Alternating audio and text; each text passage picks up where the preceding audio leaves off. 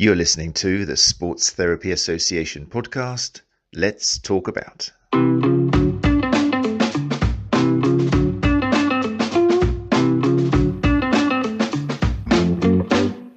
Hey, good evening. How are you doing? Welcome. Matt Phillips here from One Chat Live, and you're listening to the Sports Therapy Association podcast, episode 93, which is funny, isn't it, how these numbers, you're approaching 100 and it's all very exciting, but it is a milestone of a number, and we are getting there. In fact, we'll be there in 7 weeks by my calculations. So thank you for joining us. If you are listening to the podcast, then this is a live recording. I've always done that since One Chat Live. I love getting the guests on the camera live, so everything you hear is happening in the moment. So you're welcome to join us if you like live shows. That way you can talk to the guest and you can network with the other people who join us live. We stream onto YouTube directly. So you just have to go to the Sports Therapy Association YouTube channel. And that way you can, when you have your comments, you can bring them up on the screen. And it gives you a chance to share your logo or your beautiful face. And that way you can kind of network with each other, especially if you're in the UK, because it gives you a chance to see the other members of the Sports Therapy Association. And there's bound to be someone in your region. For example, Becky Carroll has just come in. Hey, Becky, how you doing? For those of you listening to the podcast, Becky Carroll's wonderful face and Russian hat is now on the screen. And it says, evening all, in a kind of like a police person type way. How you doing, Becky? So yeah, if you can join us, it's wonderful. If you can't join us, then no problems at all. I appreciate you downloading the podcast and listening on your podcast app. It'd be lovely if you could leave a review and a rating, because that simply allows us to appear higher on Google searches when people put in, for example, working with teenage athletes. We'll come up higher, which gives us a chance to really help the good word of our guests come out more and more. So before I introduce you to tonight's guest, which I'm very excited about, just a little recap. The feedback's been really good this month. It's worked so well again. Pat on my own back. So well devoting a whole month to a topic, and it's been CPD this month. We started off in the beginning of the month with an episode on dermoneuromodulation. This is a course, for those of you who don't know, which was started by a fantastic thinker, massage therapist, Diane Jacobs in Canada, years and years ago. We're talking times of when she studied with David Butler and that kind of era, and Laura Mosley. And her system, dermoneuromodulation, or DNM for short, is really coming to play because it's all about using the appropriate technique for the person in front of you and affecting the nervous system through the skin, which is essentially what we now know 25 or 30 years later than she was saying that. Is how pretty much manual therapy, it's the best mechanism of action we've got for how manual therapy actually makes a change. So that was the first one. It's still there if you want to listen to it, and the courses are still running. You've missed the first section, but the July, I'm saying July, but I think it might be June. Let me check. Yeah, June 4, 5, 6 in Birmingham and 10, 11, 12 in Exeter. So if you already know a bit about DNM and you just want to go on to stage 2 with the fantastic Ray Allen, who's going to be taking that from the USA, he's coming over, then the course is available for it. We then went on to the next session, which was with Peter Malliaras from Melbourne, Australia, one of the kings in tendinopathy research and education. It was a pleasure talking to Pete, and it was really nice because I love these people I followed, like giants whose shoulders I've stood on, as I've said so many times. And it's been amazing watching Pete's journey and how he's recognizing now, and kind of part of his course is, you know what, we haven't got all the answers. Research doesn't make it black and white like we used to think. It's not a case of always doing isometric training or always concentric or always eccentric like we thought it was. It's seeing what works for the person in front of you and not being afraid to say, that didn't work, let's try this. That's what it's all about. It's the best system we've got, and you're more likely to get results. So Pete is coming over. He's already done some. He's in the UK now. Newport, March the 20th, that happened. Epsom, March the 25th, was sold out. That's this weekend. But you've still got a chance, if you do want to learn from the best, and in terms of tendinopathy rehab, to go to one of his London courses, which is March the 26th in London, then also Surrey on March the 27th. There we go. Who do we see next? Last week, it was the amazing Greg Lehman was in the studio. Amazing. Talking of shoulders of giants I stood on, Greg was probably one of the founding people, along with people like Paul Ingram and Todd Hargrove and people like that, Laura Mosley, just people who maybe 10, 15 years ago just changed my practice, and therefore what my patients received. Amazing speaker, amazing educator. His course, Reconciling Biomechanics with Pain Science, has been taught in more than 30 countries across 5 continents. And I think it's in something like 8 languages. It's just an absolute pearl of a couple of days to spend. And it's coming to Ireland. I was the first person actually in the UK to host Greg back in, 2015 or something. It's an amazing course.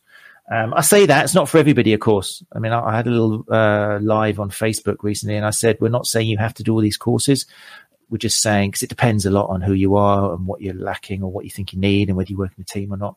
But it's one I would consider. I would go to his website and have a little look at what it's about, because again, it's just putting that biopsychosocial all together and explaining it in the only way that Greg can, which is with a bit of humor and sarcasm. A few of you emailed me and I said I would put up again just the free workbook that Greg offers on his website. So if you go to greglehman.ca, it really is free. It's huge. It's amazing. It's got talk about metaphors and analogies and ways of introducing complex discussions with your patients who are suffering from pain, if it's appropriate or not. It's a free pain guidebook. And when you look at that, if you love the look of it, then consider the courses. Like I say, Greg's coming to Cork Island, which is only a stone's throw away from England if you fly over. And that is on April the 2nd, Saturday, April the 2nd to Sunday, April the 3rd. So yeah, check that out if you'd like a little bit of Greg in your life, which I think everyone could do with. Which brings us to tonight, and it's just going on and on. And there's 5 weeks in this month as well, which is even more exciting. So this is not the last one. I know it's number 4, but we've got another one next week. Next week was Jack March, all about rheumatology. But tonight it's going to be all about working with teenage athletes with the fantastic title, Active Kids Are Not Mini Adults, which kind of is a lovely way of opening up what we're going to be talking about. Angela Jackson, I was just talking off air with Angela, or Angie, you can call her whatever you like. One of the things I love about this is I wasn't familiar with Angela beforehand. And thanks to Jack March, it was actually now I am following. Angela has made my Twitter favorites, which means I see everything. And it's been amazing. It's lovely for me, even though I've been in the game for so long and follow so many people, I've met some wonderful people. It's lovely when I'm still meeting great therapists, practitioners and educators. So put your seatbelts on. No, don't put your seatbelts on. Make yourself comfortable. Make yourself a cup of tea. People are still coming in. I think I've given you enough time to come in now. We've got some lovely people in here. Catherine Weimer, how you doing? Regulars are all in here. Glenn Murphy has just come in. Hey, how you doing? Louise Aker is here. Evening all. Gary Benson, founder of the Sports Therapy Association, is here as well.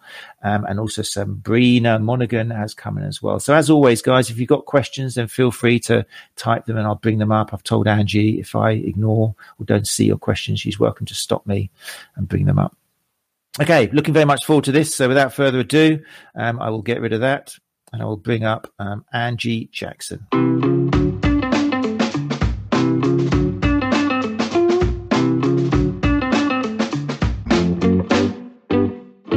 Hey, how you doing? I'm good, thank you. So yeah, thank you so much for giving up time and joining us. Really exciting, great topic.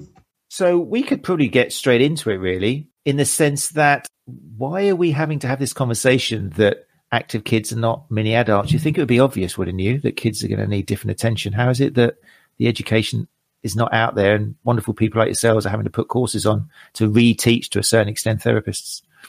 I think across sort of all the therapy courses, from physiotherapy to sports therapy to sports massage, the rehabbers, one of the areas that's sort of not taught really is possibly the youth athlete, but very definitely that sort of MSK PEDS group. I think when you talk to, I've spoken to lots of academics and said, well, why do you not prioritize education for therapists around kids? And they just say there just isn't time on the courses available. I find it quite scary because as a clinic owner, I owned my own clinic for 30 years. The number of clients that came in and it may be a mum or a dad with back pain, and then they just expect that we would be able to see their kid. And so they'll say, well, you know, my little Johnny's got heel pain or my little Johnny's got knee pain. Can you see them next week? And the expectation from the public is that we will have the skills to be able to see any age group. And I think sadly, all of the therapists across the board come out of their training with actually very little awareness that there are different pathologies and one of the key areas would be looking at sort of, the maturation status of the person in front of you, because there's a huge age span. We can't go on their date of birth. And so there's so many different things around how to get the right diagnoses and then the right treatment plans in place. That's really interesting. And whenever I have guests on opening up with such a powerful statement like that, I'm hoping, fingers crossed, that if you're listening to the podcast, for example, if you're one of the couple of thousand who download it, you're thinking, oh my God, it's true. I just kind of think that I'm going to deal with this little person like a big person. Or I'm interested, if you're listening, if you're joining us live, maybe put in the comments whether you did have any mention of the younger population, or what you would change, or what you would screen or look for. If you're joining us live, maybe type in there, or whether you had to do it yourself. Maybe you've had a little top up like a lot of soft tissue therapists have to do. Type that in the comments and we'll keep our eyes open. So yeah, it's interesting, isn't it, Angie? Because we're in an era now where the message quite wonderfully is work with the individual in front of you, avoid the black and white kind of, thing. And yet here we are with therapists appearing without kind of having specialist knowledge on either gender, on age, with children, whether it's male, female. It's all pretty tricky out there, but you come along and you've got a wonderful website there. You've got a background yourself, haven't you? I mean, this website hasn't just come out of nowhere. You've got a long history competing yourself and with family. I don't want to say too long because it makes it sound like you're really old, but there's a history there, isn't there? When you started to talk about some of your gurus, I was going, yeah. So going back, I played lots of sports as a kid, was quite competent, thought I was going to have a career in sport. And then the typical story, I got injured when I was 15. And actually that stopped me being able to play sport. It was quite a severe injury.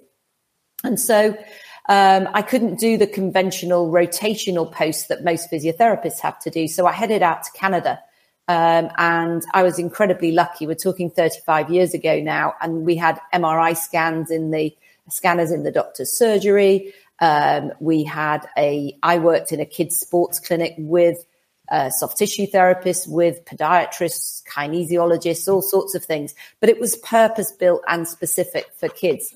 So I kind of never looked back, really. When I came back to the UK, I had a passion to try and understand why kids got injured. So why were some of my contemporaries not injured? We all did the same volume.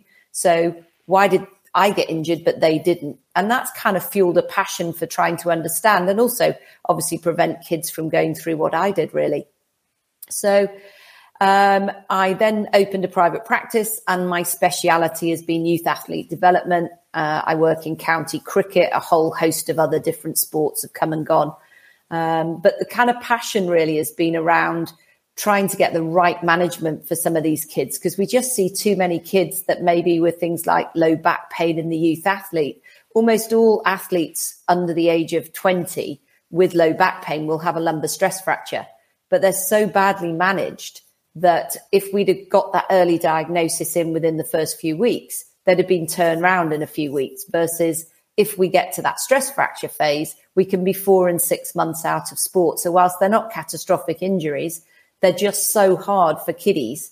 And I think what the recent research is showing with, I think they've been suggesting now that the Osgood-Schlatters, the patellofemoral pains, basically these kids have still got problems 2 and 3 and 4 years later from diagnosis. So they're not quite that like quick growing pain that they're going to grow out of.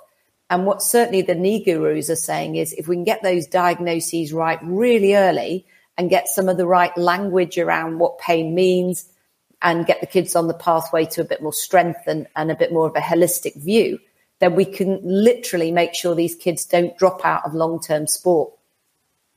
Excellent. Yeah, amazing. So a lot of your course then is about getting in there early enough, asking the right questions, doing the right tests and assessment to it's interesting in the UK as a sports, unless you're a allied health professional, you can't actually diagnose. You're not allowed to use the word diagnosis in your notes. You have to kind of work around it, but we will get a lot of people coming in who we have to assess and kind of work out what we think is up with them. We just mustn't use the word diagnose. So it's the same kind of tools. We just got to be careful of the vocabulary we use. I'm interested. Did you? and I probably know the answer, but did you find out why you were getting injured and other people weren't? Yeah, I think retrospectively it was multifaceted. So I was one of those kids who was probably pretty good at sport, and therefore I was in demand across many, many teams. So I was playing sort of regional level sport in 3 sports. So some of the kind of golden rules now, that the research is a bit scant around it, but the general rule of thumb would be that if you were, say, an age 12 age 12 child, then you shouldn't do more than 12 hours of structured sport. So one of the easy rules for people is if you're doing more hours in structured sport than your chronological age, you may run into trouble.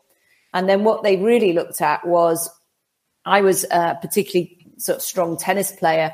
And so that was really sort of my specialist sport. And what they're really showing now in the research is that specialism can, if you specialize too early, which I probably was in the beginning, can actually lead to an increase in injury risk. There's some ideas that it might give you protection because you're getting more load and your body's adapting to it. But actually, probably I was too much too soon. That's pretty interesting, the chronological age and the number of hours, because I would imagine, and again, people who are listening, do please chime in according to your own personal experience, but a lot of the younger athletes who do come to our clinic, if we added up how many hours they are practicing their sport, especially if they've been brought in because it's competitive and they're kind of being singled out because they're good at something, I would say a very high percentage are doing more than that. If you're a footballer and you've got 7 days, you're probably doing 6 days a week of football. You know, if you're doing more than 2.5, 3 hours, that's it. You're over. So you're saying that could increase the risk of injury? It's certainly been linked to it. And some of the more recent papers, you sort of got a lot of papers came out from people like Tim Gabbett, and he was talking a lot about the acute to chronic workload, which in essence is too much too soon, the spike in activity when you haven't trained enough to cope with that load. And his more recent work has probably highlighted 3 types of athletes where we're talking about how quickly they can maybe progress and how much they can do. If you've got somebody who's not been training in that sport for long, so we call that their training age or their training history, then they probably haven't got the robustness to be able to withstand high increases in load and high volume. If they've had an injury risk, an injury history. So an easy one is if you've had one stress fracture in one part of your body, then you're a massively high risk for another. I actually find that with things like what we call apophyseal injuries. So by that, I mean that the little growth plate areas I'm very simple. So where we're looking at a bone, you've got the sticky out bits are what we call the apophysis. And those are the attachments for the tendons and the ligaments and things like that. And what happens is that the muscle, the bone grows first and the muscle lags behind it and plays like a traction tug of war game onto that little tender growth point. So whereas in an adult, we might see a tendinopathy because the bone is stronger than the tendon. In a kid, it's the other way around, and the bone is relatively weak. And so it starts to sort of almost tug away a little bit and cause a little bit of a micro reaction within the bone. But what we see is once they've perhaps got that at the heel, so imagine the Achilles attaching onto the heel bone, calcaneum, then when they're around about the age of 11-ish, they're more likely to get it in the heel because the foot grows first, then we get the traction apophysitis, and then the growth starts to go up the body. So then we start to see it in the knee, and there's different conditions there. And then when they get to about 14, 15, we start to see it in the hip. Now, what you'll find is once they've had severs, they're way more likely to get Osgood-Schlatters. And once they've had Osgood-Schlatters, they're way, way more likely to get problems around the hip. Mm-hmm. So it's almost like we've got to work out the why the kid got injured.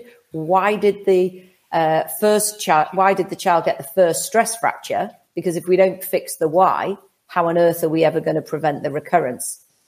And I think this is critical across all the therapy industry, is it's got to be that we know the risk factors for each of the different injuries. So whilst many of the professions perhaps are limited in terms of that diagnostic capacity, I think all of us have got to get that questioning right to understand the whys.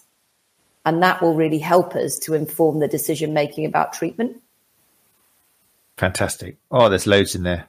I think the reason it's gone a bit quiet in the questions is because they're all out there with their pens and paper and writing things down. The bone's weaker than the muscle, and it's like the opposite. This is great stuff.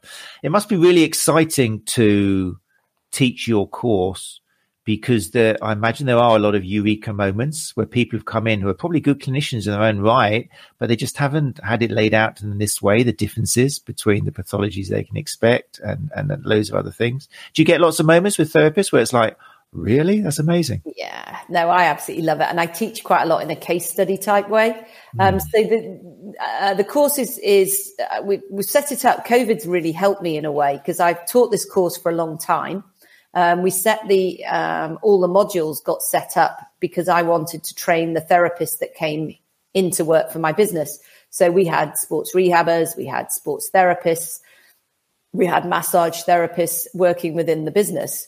But as I say, they came out of their college situation and they came to us, and we expected them to be able to work with young athletes. And obviously they didn't have the toolkit or the skill set.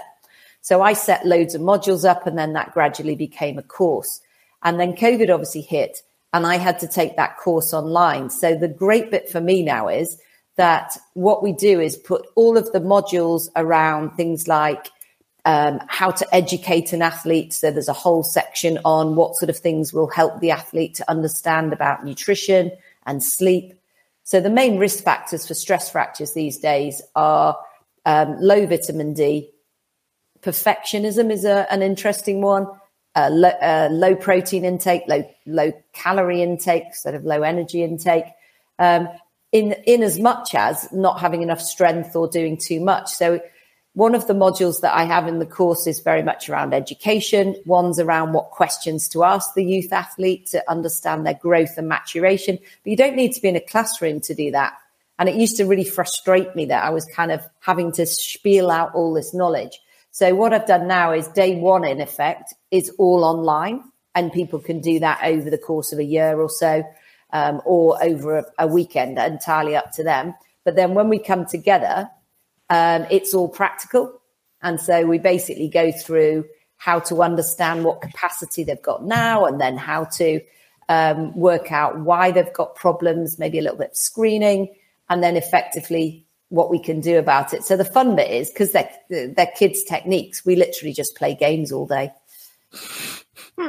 Sounds great. I love the way you put it together. Let me just bring up, for the people who are watching the live show on YouTube, let's just bring the website up. So if you do want to have a little look, I'm just going to put this on full screen so people can see.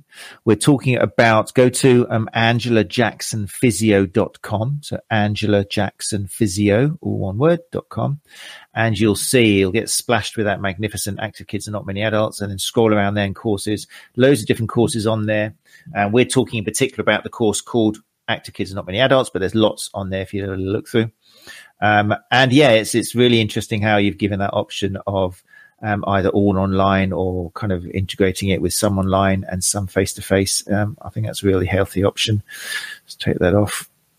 So I can't wait, because I'm actually back. First live course is this weekend in Portsmouth. So I'm heading south. And I've got my passport to go that far south. I'm really excited. I love live teaching, because you can it's so much more interactive. People can obviously ask questions. And whilst there's huge value in the online course, for me, I love that live teaching. And I learn new things every time I teach, because people come from so many different professions and with different experiences. And it just keeps it all really, really exciting. I think it's been a common theme in the guests we've had. It's like Pete Malliaris, and that it's COVID really if you're an educator and you know the benefit of having the person in front of you and being able to read them better, and they can read you better and learn so much more. And there's a lot of happy educators out there now who are able to see their flock again and actually mix. Yeah, it's a good thing. But I really understand. I like the point about a lot of it you can get online and then kind of read about it, clue it up, and then that makes it even more special when you're face to face and you can put that all into practice. So good stuff. I'm a bit worried about no one typing anything. Can you just put your pens down for a second, class? Talking of classes, just make sure someone type hi there or something to make sure you can actually leave comments. Do you think they're all still there? I'm just getting a bit paranoid, that's all. I don't know. It's very unlike Becky not to have asked a question yet, or Catherine to kind of comment on some part of her body or something. Normally we've got something in there going on. But anyway, I don't know. Maybe there is an issue going on, but that's fine. I've got so many questions here. I just don't want to leave you guys out. So anyway, yes, that's the website, angelajacksonphysio.com. Go and check it out. If you listen to the podcast, loads of options on there. Becky's still here. Fine. They are just all writing away. It's free CPD. That's what it is. They all send there we go. More nuggets. Let's get that. One. How do you manage coach expectations? Historically, I've had to deal with coaches who say things like, we need to make it hard for these athletes. They'll adapt if they just work through the pain. Exactly. Don't you know it, Gary? Great question, Gary. Yeah, really good question. So probably an easy example at the moment is I spend a lot of time doing coach education. So I'm working with the England Cricket Board. And in fact, I think it's coming out tomorrow, but they did a little teaser last week. So I've designed a module called Ready for Cricket, which is based on the FIFA 11 type concept of some exercises that kids can do when they're playing cricket to warm up and improve their sort of movement competencies, but also their strength. But the critical bit is around education. So I spend a lot of time going into coaching situations and do sort of like a little evening on how to track workload, and when it's okay to ignore pain and when it's not. The other really sort of thing is we teach them a lot about a wellness score. So one of the things you might find helpful is you may or may not have heard of rate of perceived exertion, so RPE, and it's a score out of 10. And the way I use it with kids is that it may well be that firstly, we need to ask them how hard the child is working in the session. And it may well be that the kids sort of, a lot of these very, very passionate kids will go, well, what do you mean? There's only one. If my mum tells me to do my best, well, that's 10 out of 10. And those are the kids that tend to historically get the recurrent injuries because they're pushing hard. So if we get that RPE score from the kid, then sometimes you can educate the coach to sort of say, well, what was your expectation of that session? How hard do you think that you wanted the children to work? Because if you've got a fixture in 2 days and you're burning all your kids at 10 out of 10, then obviously they're not going to be as best prepared for that game as they could be. So I quite often use the sort of work with RPE, but then using a wellness score. And what we get parents and coaches and kids to do is score themselves. I keep it very simple with children. I've adapted it. So I get them to score themselves, and maybe you guys could do this for yourselves for tonight, is if I said to you now, how fatigued are you? How tired are you? It's the end of a long day and you're having to listen to me prattle on. Out of 5, 1 out of 5, how tired are you today? So 5's a Duracell bunny, 1's flat on your back. And then I want you to say, how refreshed did you feel after your sleep? 1 to 5. 5 was a really good sleep. How sore are you today? And then how stressed are you? And those are the 4 real metrics that we know are going to influence kids' ability to train hard. Now, if they sort of get used to this and parents in the car on the way to training or on the way home from school use that score to go, right, out of 20, how are we today? And if that kid's kind of scoring down in the 1s and 2s and cumulatively out of 20, they're only at 8, well, I tell mum to turn the car around and go home and explain that to the coach. If we've got a situation between 8 and 12, this is where the coach education needs to come in. We're going to get that kid to go training, but use an RPE of below 5. And more importantly, that they're going to base their training on technical rather than go hard or go home. And so unless we can start to educate, and this is what this Ready for Cricket program is, I don't think it's good enough just to give strength and conditioning out. So there's a download part to this program, basically based on coach education. And that's where I'm kind of targeting as much as we can to try and get it out there, that if the kid's scoring 4s and 5s on the wellness scores and they're bouncing around like a Duracell bunny, well, yeah, go hard, go at an 8 out of 9 out of 10 RPE. But if they're not, then we've got to teach the child to be empowered to say, look, I'm not feeling great today. Last time this happened, I got, recurrent viruses, or last time I got sick, or I got injured. And so I want to train light today and get them used to feeling a little bit in control of how hard they train. Now, some kids don't have that confidence to speak to the coach, or maybe the parent doesn't. And a lot of it is that they fear they'll get dropped, and they'll fear that if they admit to not working really, really hard, that'll be knocked against them. But the more we can get kids empowered to communicate that they're actually doing it so that they are fit and ready for the game next week, then I think the more that the kids feel a little bit more in control of it. It's worked really, really well. So we just use that wellness score and RPE to say, train hard, train light, or go home. It's fascinating hearing it from you, because you've done, was it 15 years with the Cheshire Cricket Board, supporting them with strength and conditioning?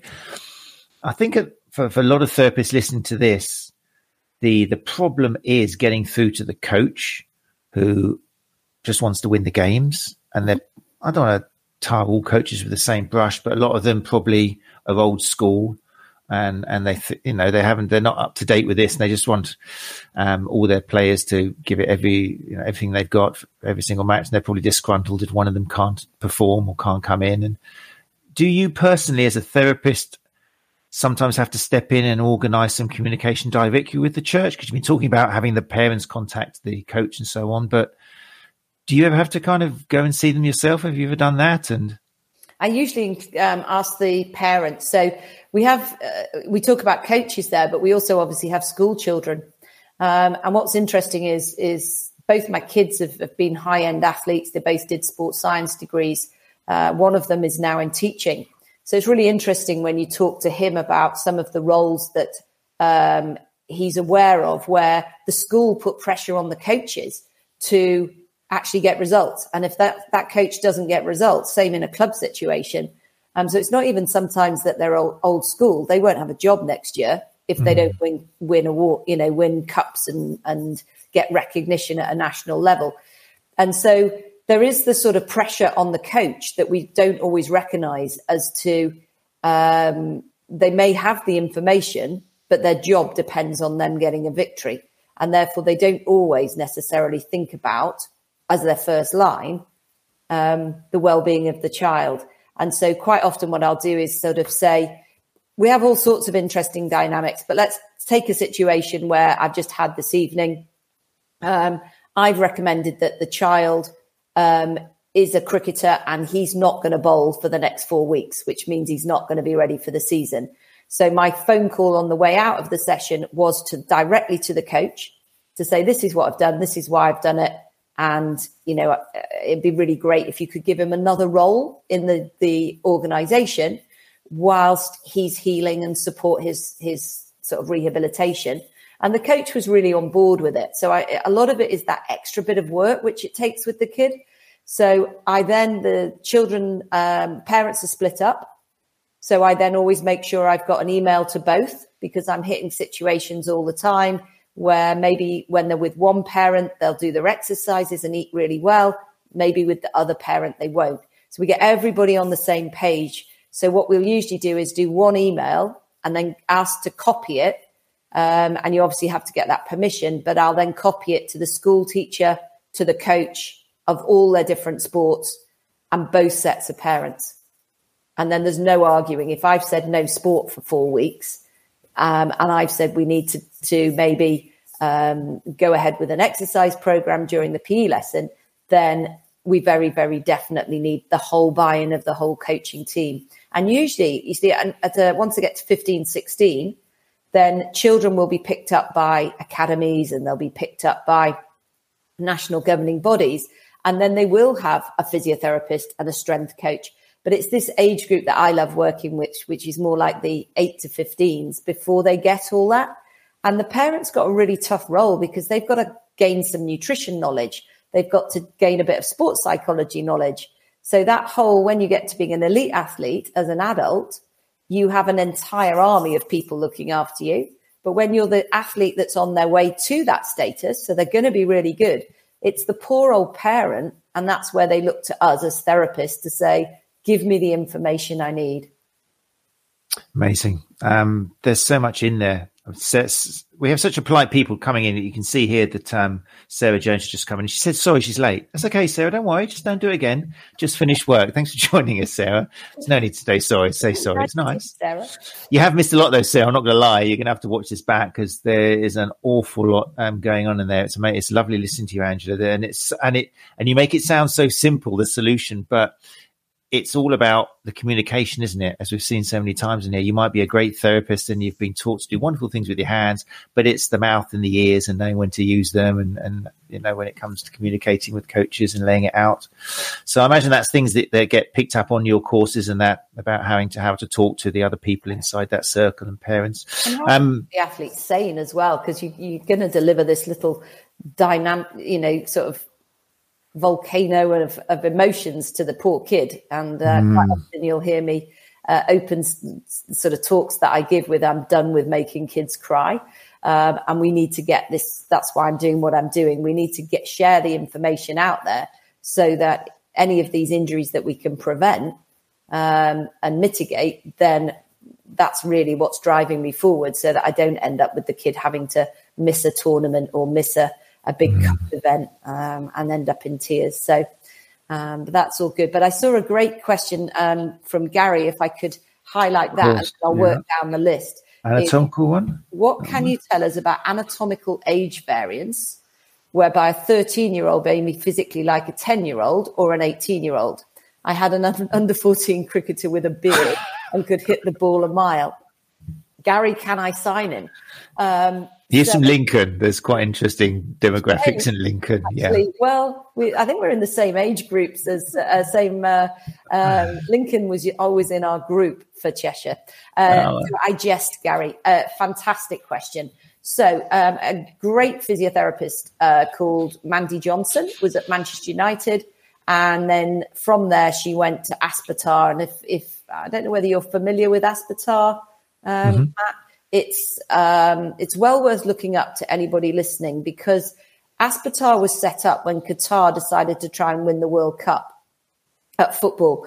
And so they brought the best of the best. And I'm talking like the serious gurus in the therapy world and the medicine world. And they put them all in Qatar at a place called Aspetar. And what's come out of there is more research than I've probably seen in my entire career has come out since Aspetar started throwing zillions of pounds at really good quality research. So Mandy Johnson went out there, and there's a fantastic article on Aspetar. It's free. And what it shows is the X-ray of a 9-year-old in actual fact. And it's two wrist X-rays, which is how they tell skeletal age. And what they looked at was two little boys, birthdays a week apart, and they were both 9 years of age on paper. One of the little kids had the bones of a 6-year-old, and one of the little kids had the bones of a 12-year-old. So exactly what Gary's saying is that we think that there's about a 6-year age span.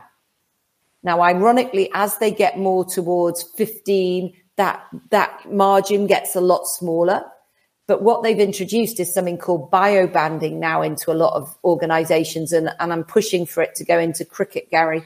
But what we're looking at is that you can, if you measure kids, let's say we measure them on January the 1st, and then we measure them again on April the 1st. And from that, if we take the parents' height, so the mum and the dad's height, and you do a calculation with that, what you can actually work out is roughly how big this kid's going to be. And it's relatively accurate. And then what you can do when you start tracking data over many months is work out how fast they're changing and how quickly they're going to hit that big growth spurt. And with that comes the ability to then say, well, look, if we've got this under 9 squad, or in this instance, I think you use the 13s, then what some of the organizations are doing is saying, right, well, instead of putting the under 13 squad or the under 10 squad together, we'll put all of the guys with the skeletal maturity, and I can tell you how to look at that in a different way, but you don't take x-rays of kids very often these days. But basically that's the idea behind it. And so you'd put all the kids of the same skeletal maturity in the same group. So you might have them what we call bio-banded, and they might have a competition where nobody's in their own age group. They're all in an age group specific to their maturation. Now, what's really important is when you start to look at that 13-year-old in front of you. So let's see, he was an under 14. So let's say he was 13 and he's obviously got a beard. So consequently, we know that he's gone through puberty. So when did he go through puberty? When did he do his big growth spurt? Let's assume he probably did it 2 years ago at least. And that was then probably when he was around 11. So he's 2 years ahead of when we'd expect that to happen. But with that, he isn't going to be the kid who gets Osgood Schlatters at this age. He's way more susceptible now to the injuries that we see in that older age group once their muscles are bigger and stronger. So what starts to happen then around the pelvis is if you've got big muscles like your hamstring or your quads, what you'd see in an adult if you start really putting those under pressure with lots of like deadlifts and movements that you see that really put pressure on the attachments at the pelvis is a tendinopathy. What you see in these kids when they do massive kicks and sprints is the actual tendon attachment to the pelvis actually pulls off, and we call it an avulsion fracture. So what's really important from that question is that we can sometimes expect too much of kids. Just because they're tall doesn't mean they're mature. So we can't just judge the big kids and go, yeah, they're an early maturer. They may not be. They might be going to be 6'6". We've got to start taking data about how tall they were, how much they're growing, how fast they're growing, and what their potential for growth is, because that will start to help us make sure that we pick the right kids for the right sports. It will make us aware of what pathologies occur at what stage, and it will help us to get sort of inside the head of what stage they're at for their strength and conditioning programs and things. This is fascinating. So when you're talking about the, what did you call it? The biograding? Biobanding. The biobanding. Is it possible that maybe when we're having kind of games, competitive games kind of organized by age, it should really have games organized by biobanding? Would that be kind of safer for athletes? It's pretty much, it's in every professional football club now. So what they found is that there are advantages to it. So if we took the little situation here, we were talking about this. New Zealand have biobanded their cricketers, their rugby players and soccer players. We've not really made much headway yet in cricket. But if we took the little football club and we took this maybe under 14 player, if he's one of those kids that matured really early, and let's just make a story up that he's also one of the bigger kids.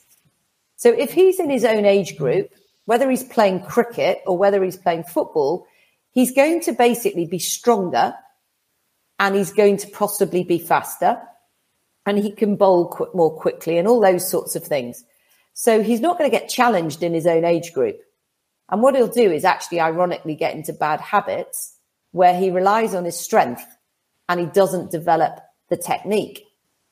Now, if you take that on a stage, life's been pretty easy for this kid. He's bigger and he's stronger. And so he's muscled his way through. And then they start to sort of plateau off a little bit as some of the other kids catch up. But what they've never faced is failure. And what we know is these kids need to have setbacks in order to develop robustness. So what the sporting world, and certainly Twitter's alive and well with, is looking at what we call the late developer. And Kevin De Bruyne from Manchester City is a perfect example of that, one of the world's best footballers, but actually was let go and was nearly out of an academy because he was a late developer and he didn't come through. So, but when he did come through, he'd faced failure. He'd had to develop really good tactical and technical ability because he couldn't muscle his way through on anything. So there's really good reasons why we should put kids into biobands. And most importantly, now that the sort of scouts and the coaches are aware of this, they're becoming much more aware of putting kids in bibs that are of the same maturity. So even when they're in their own age group, it's really obvious to them at selection day which of these kids are actually maybe 1, 2, 3 years behind, but how come they're managing to get into the trials? So they must be really special, even though that slightly more mature kid may stand out. So it becomes really, really interesting. But there's some psychological barriers to some of this. And so what they do is a percentage of time spent in your own age group. So it's not really that great for a 13-year-old to spend his entire time with 9-year-olds. They're not talking about the same things. They're not, whilst maturity-wise of his body, but psychologically, he's used to doing things that most pubescent boys are. So it's just really important that we understand that there's pros and cons to every system. And we need to really, really understand where that kid's at. Now, with a girl, it's easy. All we do is ask them if they're having periods. And suddenly, wham, we've got a way of interpreting. The boys are harder, but what you do is you grow from your foot upwards. So basically, if they look like they've got, massive giraffe-type legs, well, we're well and truly on the way. They look disproportionate. If they're going through that clumsy stage where we now call it athletic awkwardness, we're not allowed to call it clumsy, but basically they're all arms and legs and flailing all over the place and they just look out of kilter, well, they're probably heading straight into that growth spurt. Yeah, you're pretty much describing my teen years on so many accounts. Yeah. We don't need to now assume that all kids, it's what I was going back to before, take the injury history, take the training age and work out how they're coping with the training that they're doing. Because we don't need to immediately say, right, every kid that's going through its growth spurt has to do nothing. Because that just actually makes them less fit and less able to adapt to the load when we bring them back. So it's all about this whole monitoring, tracking, and really getting to understand the athlete.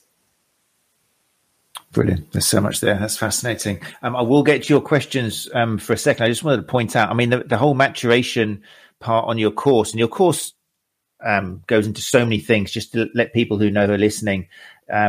It's all on the website, but you're looking at anatomy of the immature skeleton, as well as the maturation status of the child and its impact on pathology. You're looking at recognizing stress fractures, signs of overtraining. It goes into relative energy deficiency in sports, or REDS for short.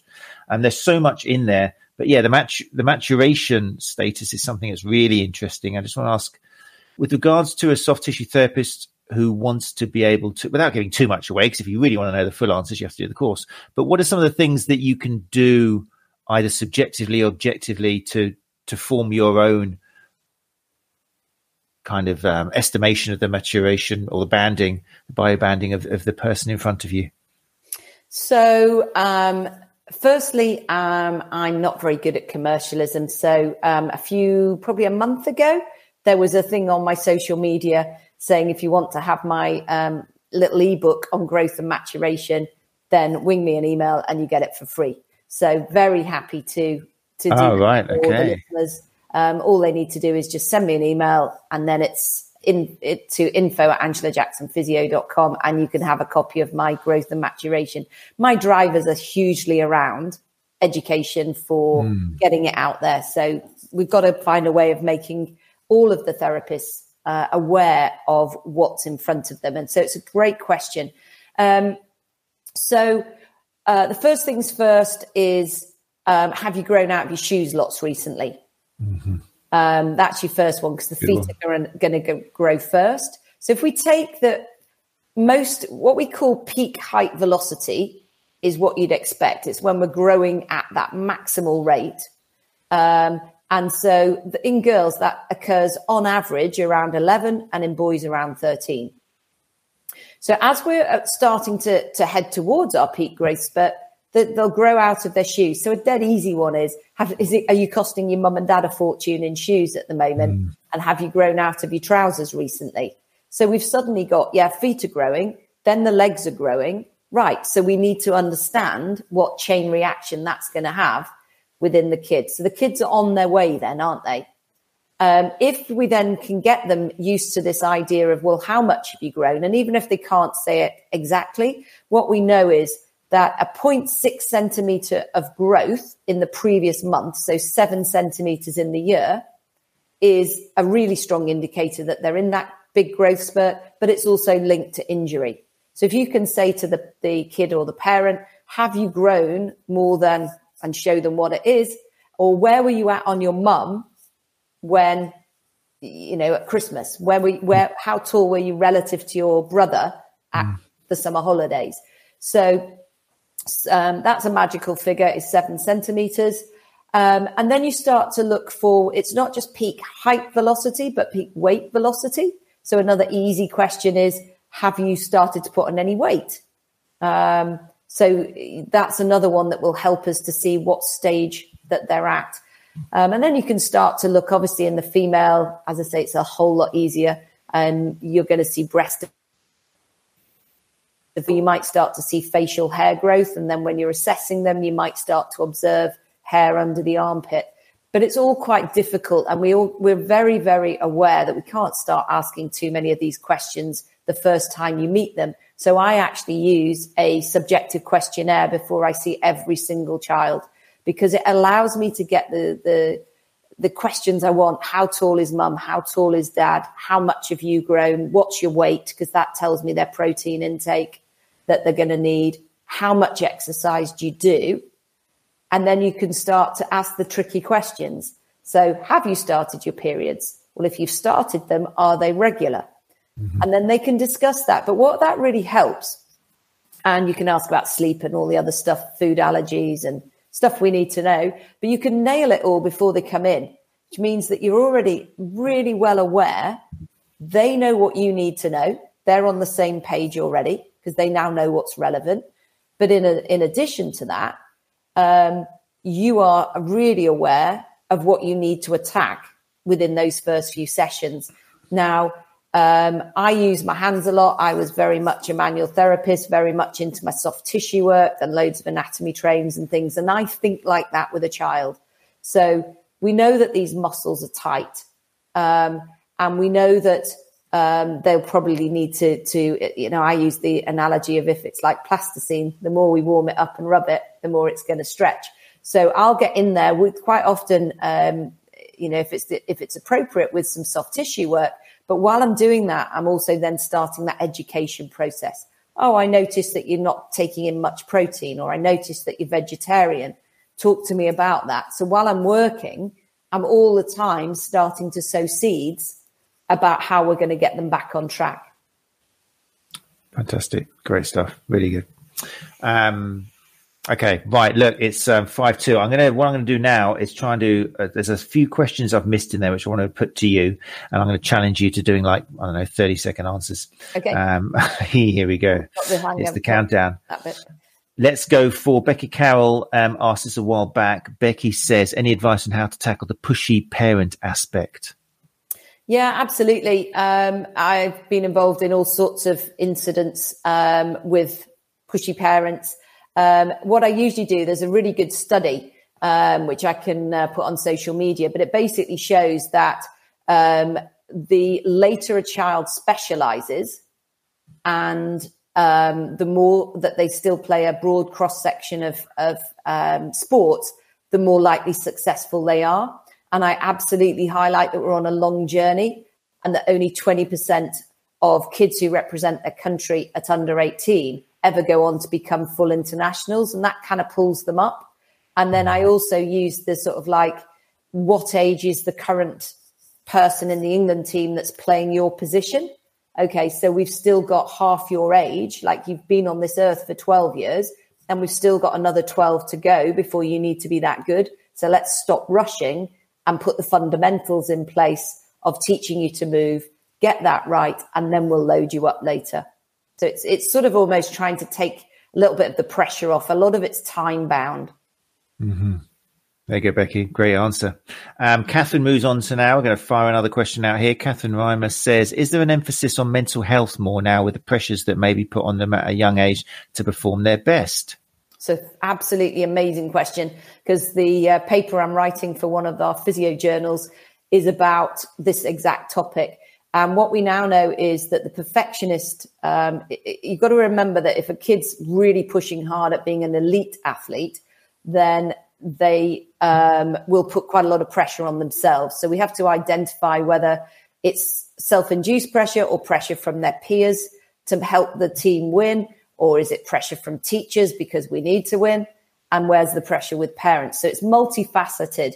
And it can even just be time pressure. These guys, I mean, my 2 kids played international sport, and it was literally like a juggling act. One of the kids said, you know, can we get off the hamster wheel, Mum? I don't want to give anything up, but I just feel like I'm literally spinning plates. And so I think we have to recognize what pressures is there, and that wellness score of understanding out of 5, how stressed are you? Because what we know is that this is where the emphasis now is in the research, is that those perfectionists that set themselves high standards don't get injured. Those perfectionists that set themselves high standards and then beat themselves up for not meeting those and being really negative and critical and self-talk's very poor, their injury risk is so much higher. And then when you start to look at some of the overtraining things, a lot of that is now being linked back to pressure that kids are under, and it's the psychological pressures that are influencing the physical. So it doesn't matter how strong they are. We've got to really look at nurturing these athletes and give them some tools to actually manage their stress. And I talk a lot to kids about that. These are great. And it's so useful, isn't it? Like, you've given a couple of examples from studies. And I think parents obviously just want the best for their kids, even if they are really pushy. They're doing it because they love them and, you know, they want them to excel and have a good future. You know, it's all. But if you can get through to them, they are adults, and you can say, look, actually the studies are showing this. That's kind of pretty cool. You don't have to go into massive detail, but if they know that you've been looking at the research and this has come up. So there's a few pearls there, isn't there, to have at hand to help convince the parents. I've downloaded a couple of really key diagrams. So there's a really good one on the runningclinic.ca, which is Blaise Dubois running. He's got a really good activity modification tool with an absolutely stunning graph. And I'll show how in the long run, you're going to be able to do more. But if you keep doing this too much too soon roller coaster, you're never going to reach it. So that's down. I have that downloaded on my computer, and I have the diagram of the research study. It's an infographic. So I have a couple of key things downloaded onto my computer, and I just pop them up and say, right, let's take a look at this. Let's really make sure you understand why you got injured, because otherwise I'm never going to be able to stop it from happening again. And then the parents start to kind of like take some notice usually then. Very cool. I love that idea of having something prepared. Very good. Great question, Catherine. And last but not least, of course, Becky will have the final question. Becky says, I assume that biobanding children with regards to their rehab would therefore be advantageous also. 100%. I mean, we've got to recognize when we're dealing with our treatment approaches where they are in their maturation. So what's appropriate for one is not going to be appropriate for another of the same age. So this concept of once we understand where they're at on their little journeys will help us, because a lot of the research will sort of say that maybe the vertical jump of a 13-year-old should be X. But if this kid's 13 years old, but actually maturation of a 9-year-old, we're going to set massively difficult expectations. And sometimes that whole physical maturation also goes with mental maturation. So they may look 13, but they're acting like a 9 or 10-year-old. And therefore, we've got to think about how we deliver exercise programs and treatments and advice to them in a way that's relevant to their learning style and their learning maturation. Excellent. Great advice there, and great questions as well. There's so much, I mean, just in tonight in the hour, it's given a great indication. I thank you so much for ideas, which it's a classic example of things that don't cross your mind unless you're told by a professional. You know, I just want to do your course now. I'm not just saying that. It sounds so fascinating. There's so much in there which you aren't taught, and which, just like I say, those eureka moments. So thanks, Becky, for a great question. Just to remind people about the website and everything. Let me just hide Becky's question there. We're talking about the course Active Kids Are Not Mini Adults. And if you go to the website, I'll put this on large screen if you're watching on YouTube. If you go to the website, angelajacksonphysio.com, then you will see the course there. Plus a load of other courses as well. But hopefully tonight has given you an indication of how much there is actually useful information there is to learn, and how much it can help such a large percentage of your population, I imagine. Because how we started off saying that, if you're getting mum and dad coming in, chances are they're going to send their children to you if their children are running into problems. And that can open up a whole can of worms if you don't know the answers, or you're not able to guide these children properly. Because in my experience, some of the biggest dropouts of people not coming back to you can be caused by not convincing mum and dad that you're actually going to help little Tim, or, whatever her name. I can't think of a girl's name now. I don't want to just choose a boy.